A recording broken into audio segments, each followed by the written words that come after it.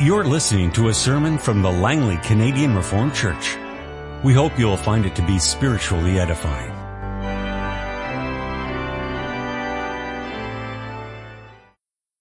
Let's now open our Bibles to the scripture reading this afternoon. It's taken from the book of Daniel, chapter 7, verses 1 through 14. In the first year of Belshazzar, king of Babylon, Daniel had a dream, and visions passed through his mind as he was lying on his bed. He wrote down the substance of his dream. Daniel said, "In my vision at night I looked, and there before me were the four winds of heaven, churning up the great sea.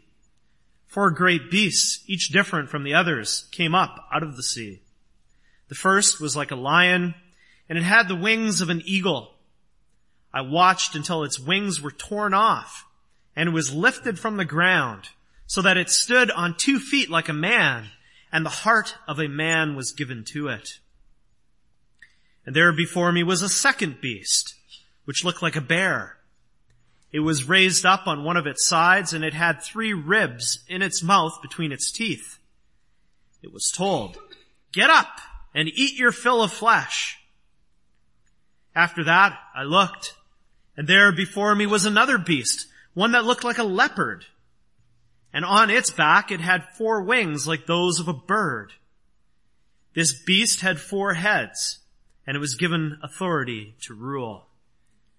After that, in my vision at night, I looked, and there before me was a 4th beast, terrifying and frightening and very powerful. It had large iron teeth. It crushed and devoured its victims and trampled underfoot whatever was left. It was different from all the former beasts, and it had 10 horns. While I was thinking about the horns, there before me was another horn, a little one, which came up among them, and 3 of the first horns were uprooted before it. This horn had eyes like the eyes of a man, and a mouth that spoke boastfully.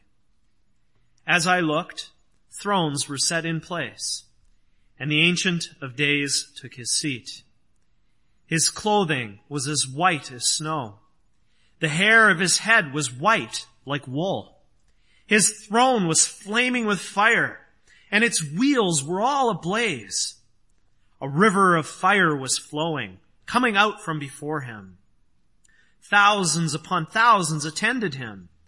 10,000 times 10,000 stood before him.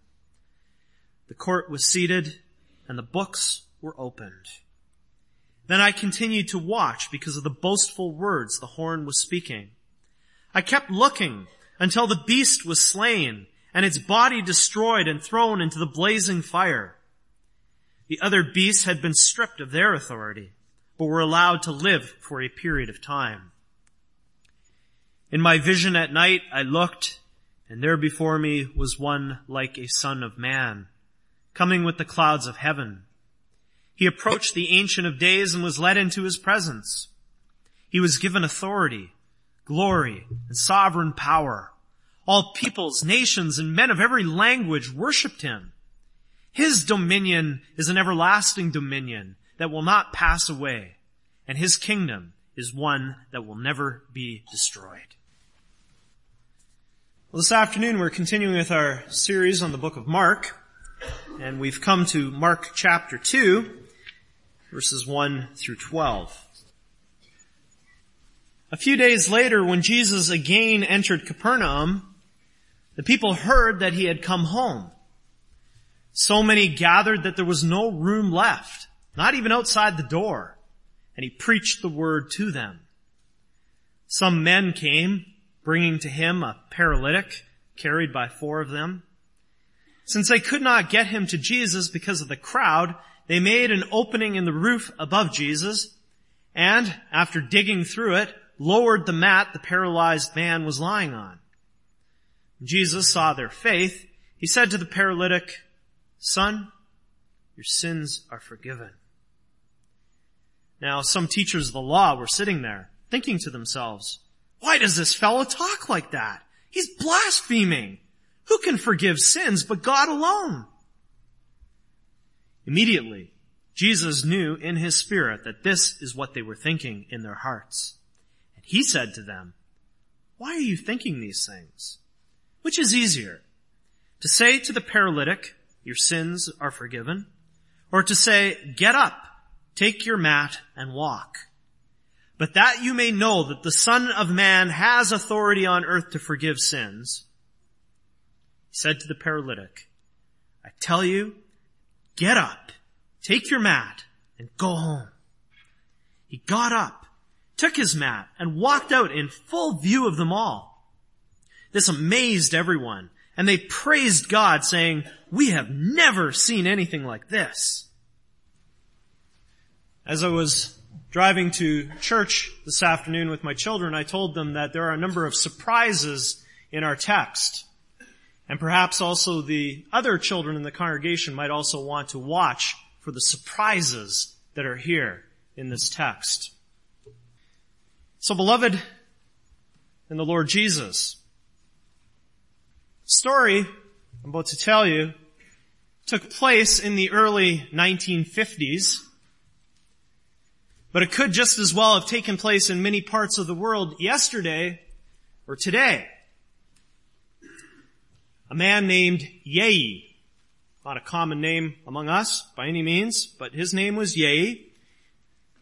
He was paddling his canoe and he beached his canoe at the Sawi camp along the shores of the Hanai River in Papua, Indonesia. These Sawi, that was the name of their tribe, were of the Kangi clan. And Yei was also a Sawi, but he was from the Mauro clan. Two different clans. And the Kangi were angry at the Mauro for some reason that's no longer clear. It's been long forgotten. Yei had come to make things right. As he got out of his canoe, he made it clear that he'd come in peace. He brought gifts for the Kangi, and they were pleased. They welcomed him as a friend, and they even gave a feast for him. It appeared that they were on the way to becoming reconciled.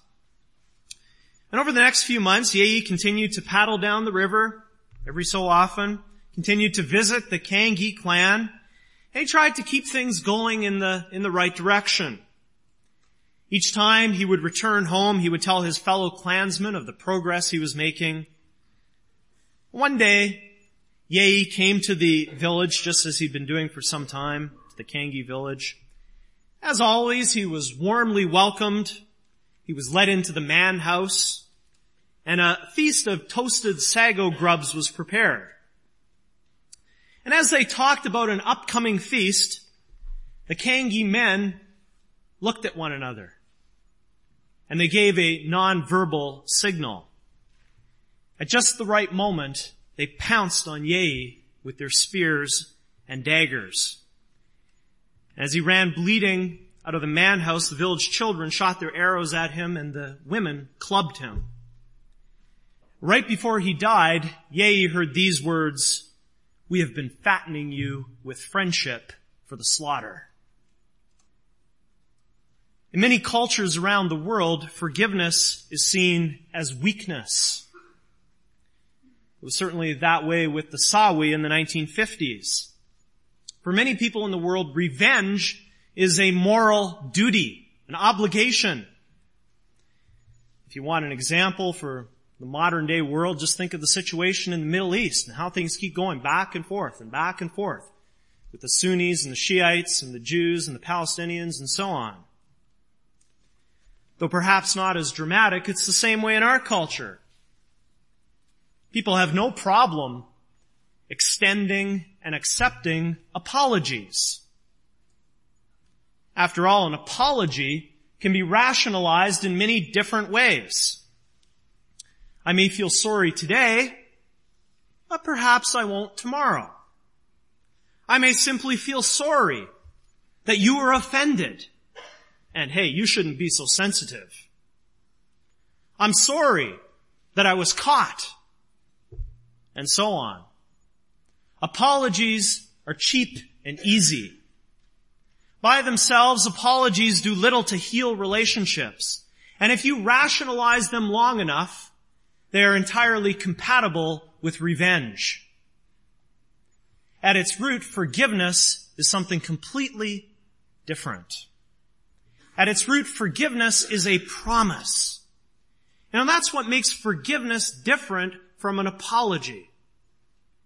When someone asks for and receives forgiveness, and in the process they'll also express sorrow for the wrong that they've done. They'll say they're sorry, right? Well, when that happens, all those things together, the offense is taken out of the way. When there is forgiveness, the obstacle to a full, healthy relationship, that obstacle is taken out of the way, and the one doing the forgiving promises never to bring it up again, never to hold it against the person ever again. The obstacle is gone, and it will remain gone forever. Forgiveness is a promise of restored relationship. That's the forgiveness God promised in the Old Testament. In passages like Jeremiah 31:34. For I will forgive their wickedness and will remember their sins no more. Forgiving and forgetting are parallel in that passage. I will forgive their wickedness and will remember their sins no more. Forgiving and forgetting go hand in hand. And that points us to a restored relationship.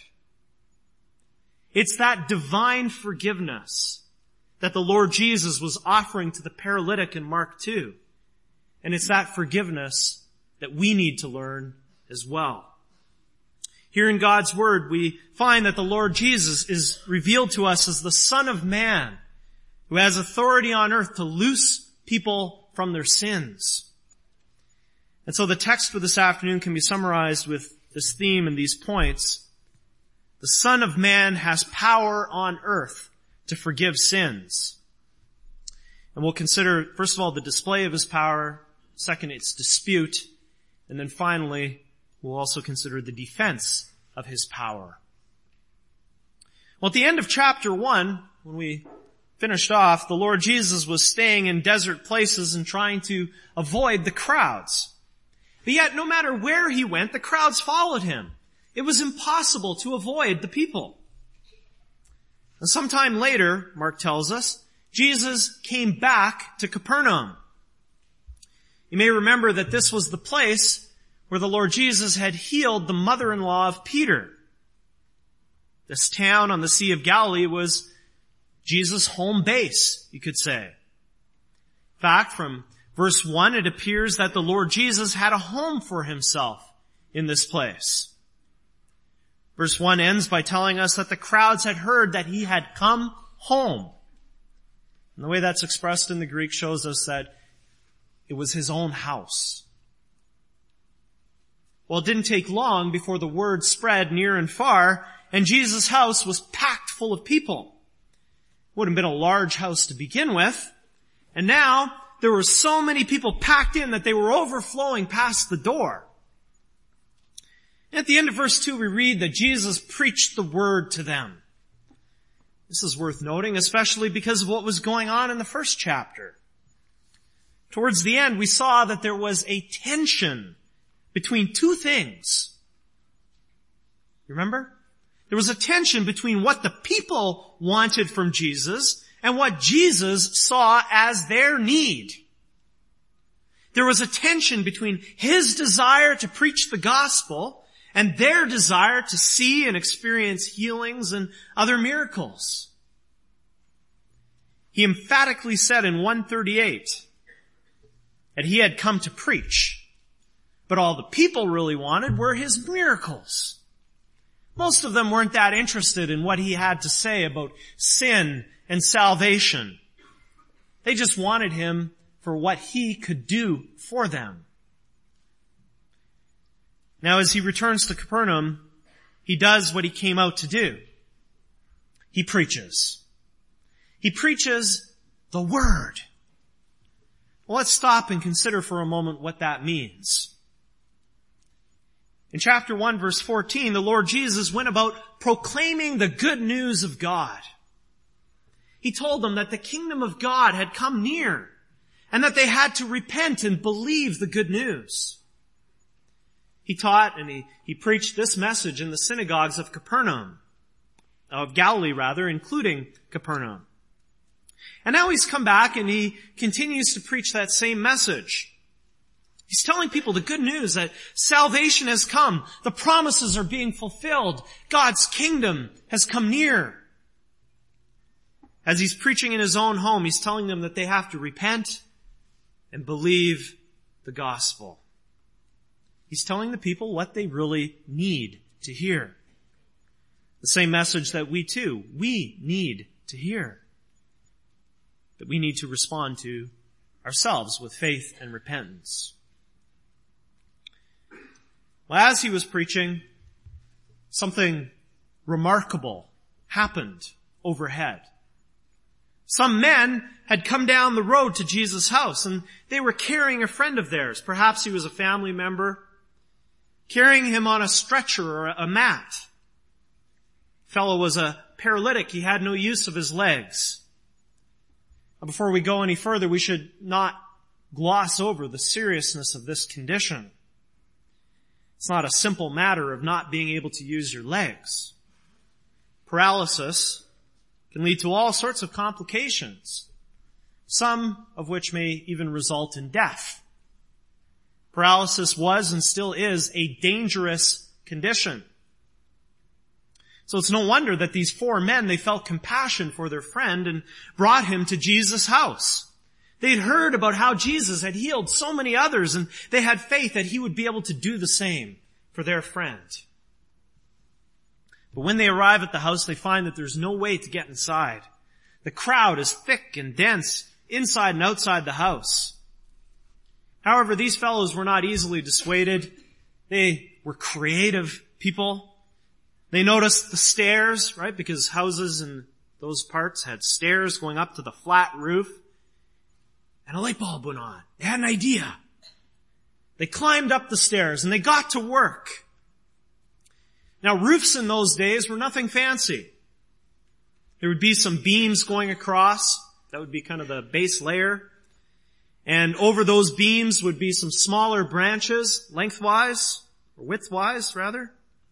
And then a layer of clay or mud would be put on top of that.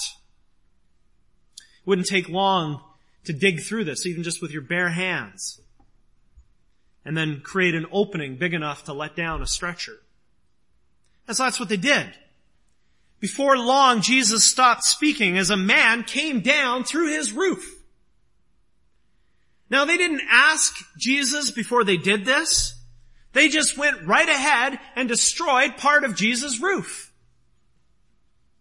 Of course, they did it to help their friend, and the roof would be fairly easy to fix. But that still doesn't take away from the cheekiness of these fellows. They've got some gall, really.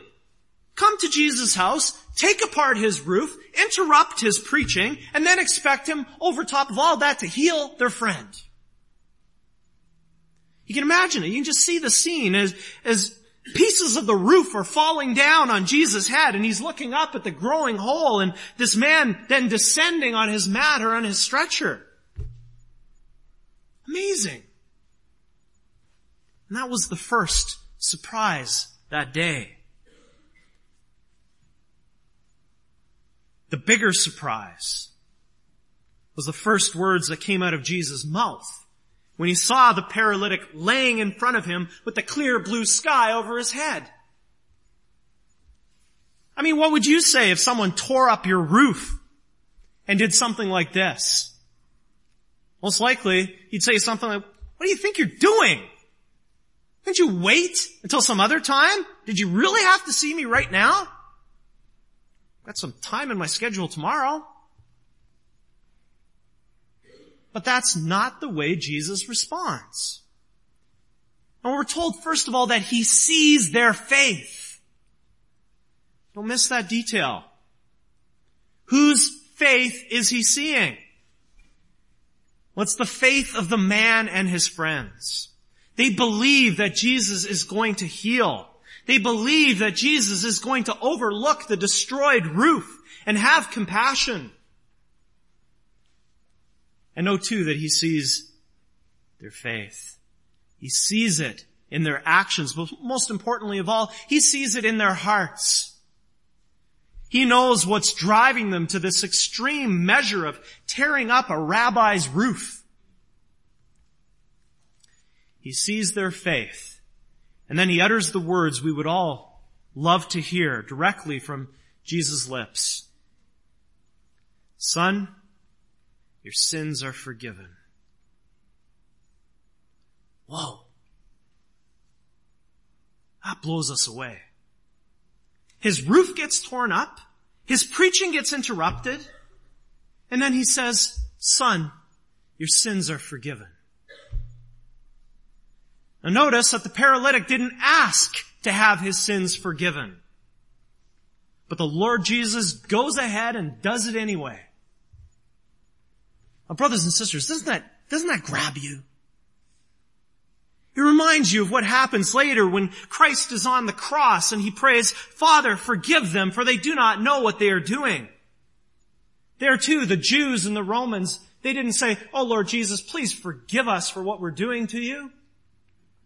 They didn't ask for forgiveness. But yet it is extended to them. And here too. And you know, there's an important truth for all of us to grasp here. Because we are in Christ, aren't we? We have union with him through the Holy Spirit. And as those who are in Christ by faith through the Spirit, we need to see that people don't have to ask us for forgiveness in order for us to forgive them. Ideally, that's what should happen. But we don't live in a perfect world. Sometimes human pride gets in the way. Our pride won't let people ask for forgiveness when they should. Sometimes other factors like distance or even death get in the way. But we can and we must forgive. Even when those who have hurt us don't get down on their knees in front of us and ask us. This was the way of the Lord Jesus, and it will be the way of those who are in him too. Well, let's look even deeper at those rich and beautiful words. Son, your sins are forgiven. Note that Jesus uses a term of affection. He calls him son. It's like he's putting his hand tenderly upon his shoulder. Son. The Lord does have compassion upon this man. In fact, his compassion stretches to the man's greatest need. And perhaps the man knew this need. Perhaps he was bothered by the connection that the Jewish people often made between sin and sickness. The idea that, hey, you're paralytic, you must have done something. What did you do to deserve this? Jewish people often made that connection. Perhaps he was bothered by it. Text doesn't tell us. What we do know is that the Lord Jesus certainly did know this man's greatest need. He knew that what this man really needed was the restored relationship with God that he had come to bring. The roof, that's not a big deal. Who cares? Being a sinner is a big deal. What the paralytic needed most wasn't healing, wasn't a word pardoning him for the destruction of Jesus' roof, but a word of pardon, canceling his debt against the holy God. That's what Jesus gave him, and that's what he gives us in the Holy Gospel as well. Seeing the faith that the Spirit has worked in our hearts, he comes to us. He comes to you. He comes with his words of good cheer. Son or daughter, your sins are forgiven. You are restored. This is the opening of the kingdom of heaven that we confess from the Scriptures in Lord's Day 31. According to the command of Christ, the kingdom of heaven is opened when it is proclaimed and publicly testified to each and every believer that God really has forgiven all their sins for the sake of Christ's merits, as often as they, by true faith, accept the promise of the gospel. That's a beautiful way of putting it, isn't it? And so, brothers and sisters, loved ones, accept again the promise of the gospel this afternoon. And know that God really has forgiven you for the sake of Christ's merits. Just as He forgave the paralytic, He also forgives you and He receives you into grace. The forgiveness spoken of here means that God takes your sins and He puts them out of the way. There are no obstacles in your relationship with Him. And even though you sin every day, time and again, repenting and believing the gospel, He will remove your sins and open the way for fellowship. He promises not to hold your sins against you. It's beautiful, isn't it? Isn't that encouraging? In all this, we see a brilliant display of Christ's power to forgive sins. And indeed, it does encourage us. However, in His day, there were those who disputed this power. Let's now briefly consider that. As already mentioned, this is a text full of surprises. And verse 6 introduces another surprise into the scene. We see some people here that we haven't met yet in Mark's gospel. Teachers of the law. From the parallel passage in Luke, we know that these men had come from all over. From Galilee, from Judea, and even from as far away as Jerusalem. They'd come to check out what Jesus was preaching and teaching, and doing. They were the watchmen in Israel. And now, they could congratulate themselves. Because finally, they were rewarded with some heretical words from this man's lips. Now, interestingly, Mark doesn't tell us that they said anything out loud.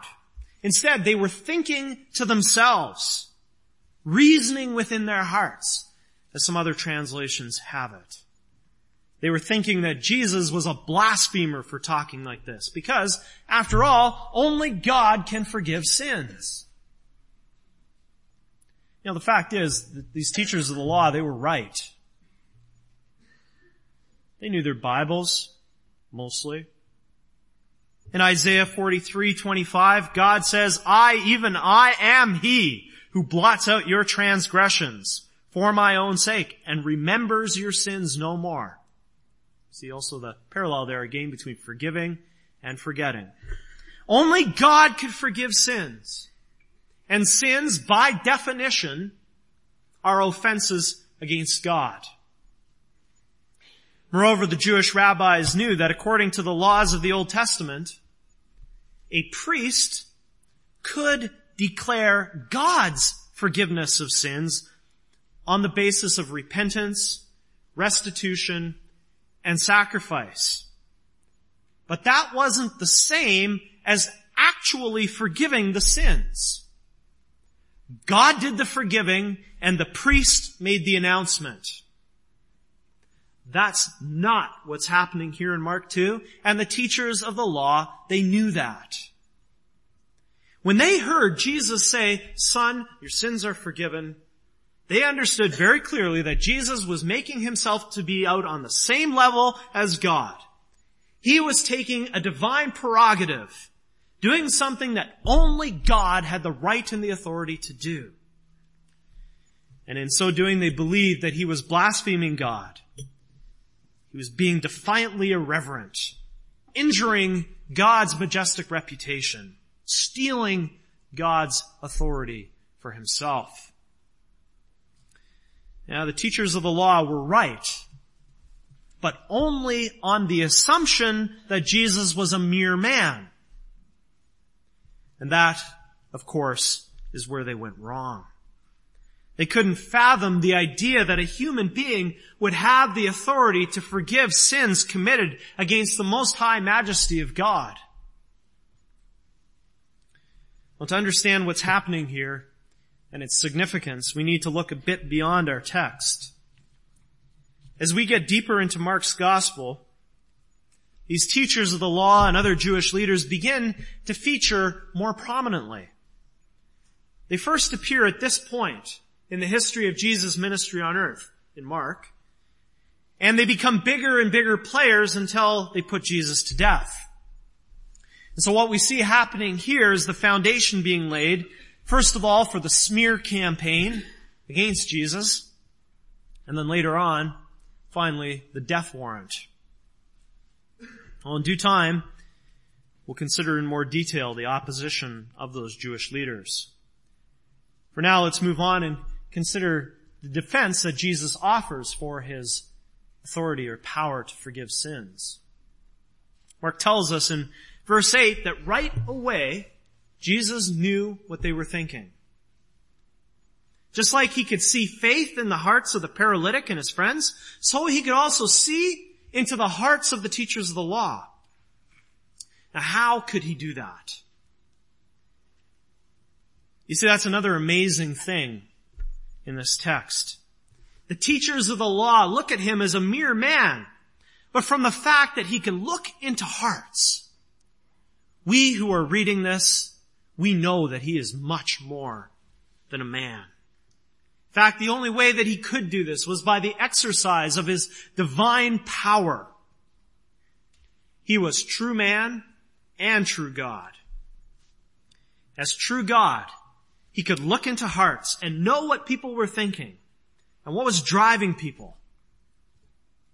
And of course, today he still has the same power. He knows what lives in your heart. He also knows who lives in your heart. He knows that his Spirit is living in you. And through him, working with the Word, he is transforming you into his image. But, unfortunately, that's not what was happening with the teachers of the law. They were clearly showing, as Jesus would say in John's Gospel, that they were children of the devil. That may sound strong and harsh.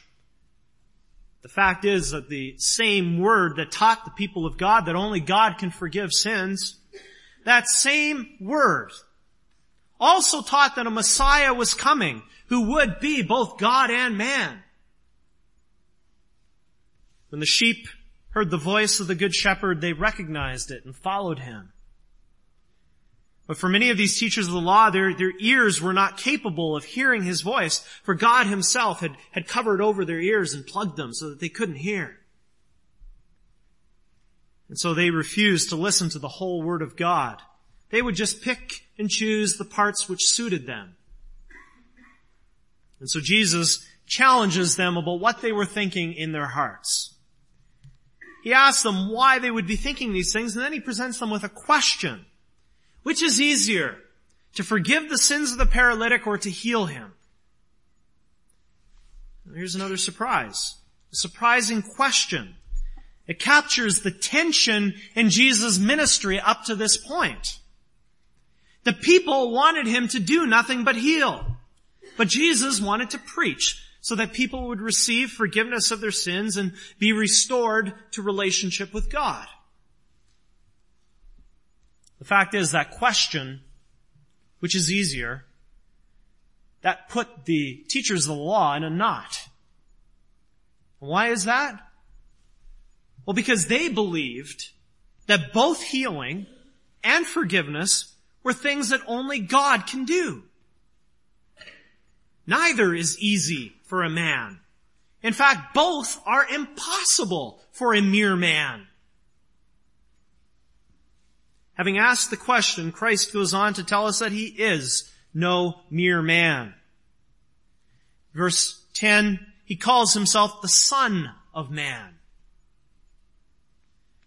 Now, the Son of Man, we're going to meet that expression more often. It's unusual. It's drawn from the Old Testament. In passages like we read from Daniel 7. In Daniel 7, God takes a man who has been attacked, he vindicates him, and he gives him divine authority so that he can dispense judgment. In Mark 2, God himself comes as a man who is attacked, but a man who has authority to dispense not only justice, but also grace and forgiveness. The Son of Man is human, but more. And then the Lord Jesus goes on to heal the paralytic, and he does that to teach that the Son of Man really does have authority on earth to forgive sins. Well, this may not be easy to understand, so you'll have to listen carefully when I say this. If this man can heal, if he can do what only God can do in that area, then certainly he also has the authority and the power to forgive sins on earth too. And notice how the tension between healing and preaching is resolved here. Both are parts of Christ's ministry on earth, but the main thing is the forgiveness of sins. The healings are there to point God's people to the forgiveness of their sins in Christ. If he can heal them, certainly he also has power to forgive them. And so the Lord Jesus does. He heals the paralytic and he tells him to take up his mat and go home. And the paralytic does exactly what Jesus told him to do. Mark tells us that this amazed everyone and they praised God, saying, "We have never seen anything like this." You get the sense of surprise in those words? You know, we should never read these verses ourselves and stop being amazed at who our Savior is, what he did there and what he's done for us. We should never stop being filled with praise for the God of our salvation. Because the good news preached by Christ is also good news for us today. A believing people is a forgiven people. We know and we believe that the Son of Man does have authority on earth to forgive sins. Also today. And he announces the forgiveness of sins upon the earth through his appointed means, or instruments. And of those means, one of the most prominent is the church. In John 20:23, the Lord Jesus told the apostles, "If you forgive anyone his sins, they are forgiven. If you do not forgive them, they are not forgiven." In this passage, the Church of Christ is called to extend his forgiveness of sins upon the earth. And the church does that through the word as it's preached and as it's read in the worship services. Now, of course, we can also seek and receive his forgiveness as individuals in our own private prayers and devotions.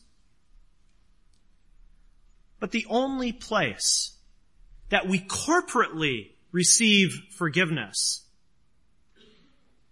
that we seek and receive forgiveness from God as a community, is here, when we gather in this building for the worship services. We're often afflicted with the individualism of our broader culture, and we fail to see that God not only deals with us as individuals, but also as a community, a covenant community. Forgiveness applies not only to the individual, but also to the people of God as they're gathered together in local churches. And that is why it's important that we continue the biblical practice of humbling ourselves together before God's law each Sunday, confessing our sins together, and being driven together each time to the cross of Christ. Because like the paralytic, our greatest need is forgiveness. And that applies as equally to us as a community as to individuals within that community. and having received forgiveness and being assured of the gospel promises, we'll also in turn increasingly become a forgiving people. We sons and daughters of men increasingly reflect the image of the Son of Man. Also in this respect, when others hurt us and offend us, we'll be willing to forgive. Even going so far as to forgive when no forgiveness has been asked for. Believing the gospel of Jesus Christ is what makes this happen in our lives. And you know, it did so for the Sawi too. In the 1950s and the 1960s, the gospel came to that region of Papua. Tribesmen who were formerly consumed with revenge and hatred, violence and murder, they were converted under the preaching of Christ. They learned of the depth of His forgiveness for them. And they in turn learned, albeit imperfectly, just like with us, they learned how to forgive one another. The result is the same as what we see at the end of our text this afternoon. Praise is given to God. And let us too praise God for what He's done for us and among us in Jesus Christ, the Son of Man. Amen. This has been a sermon from the Langley Canadian Reformed Church. For more information, please visit us on the web at www.langleycanrc.org.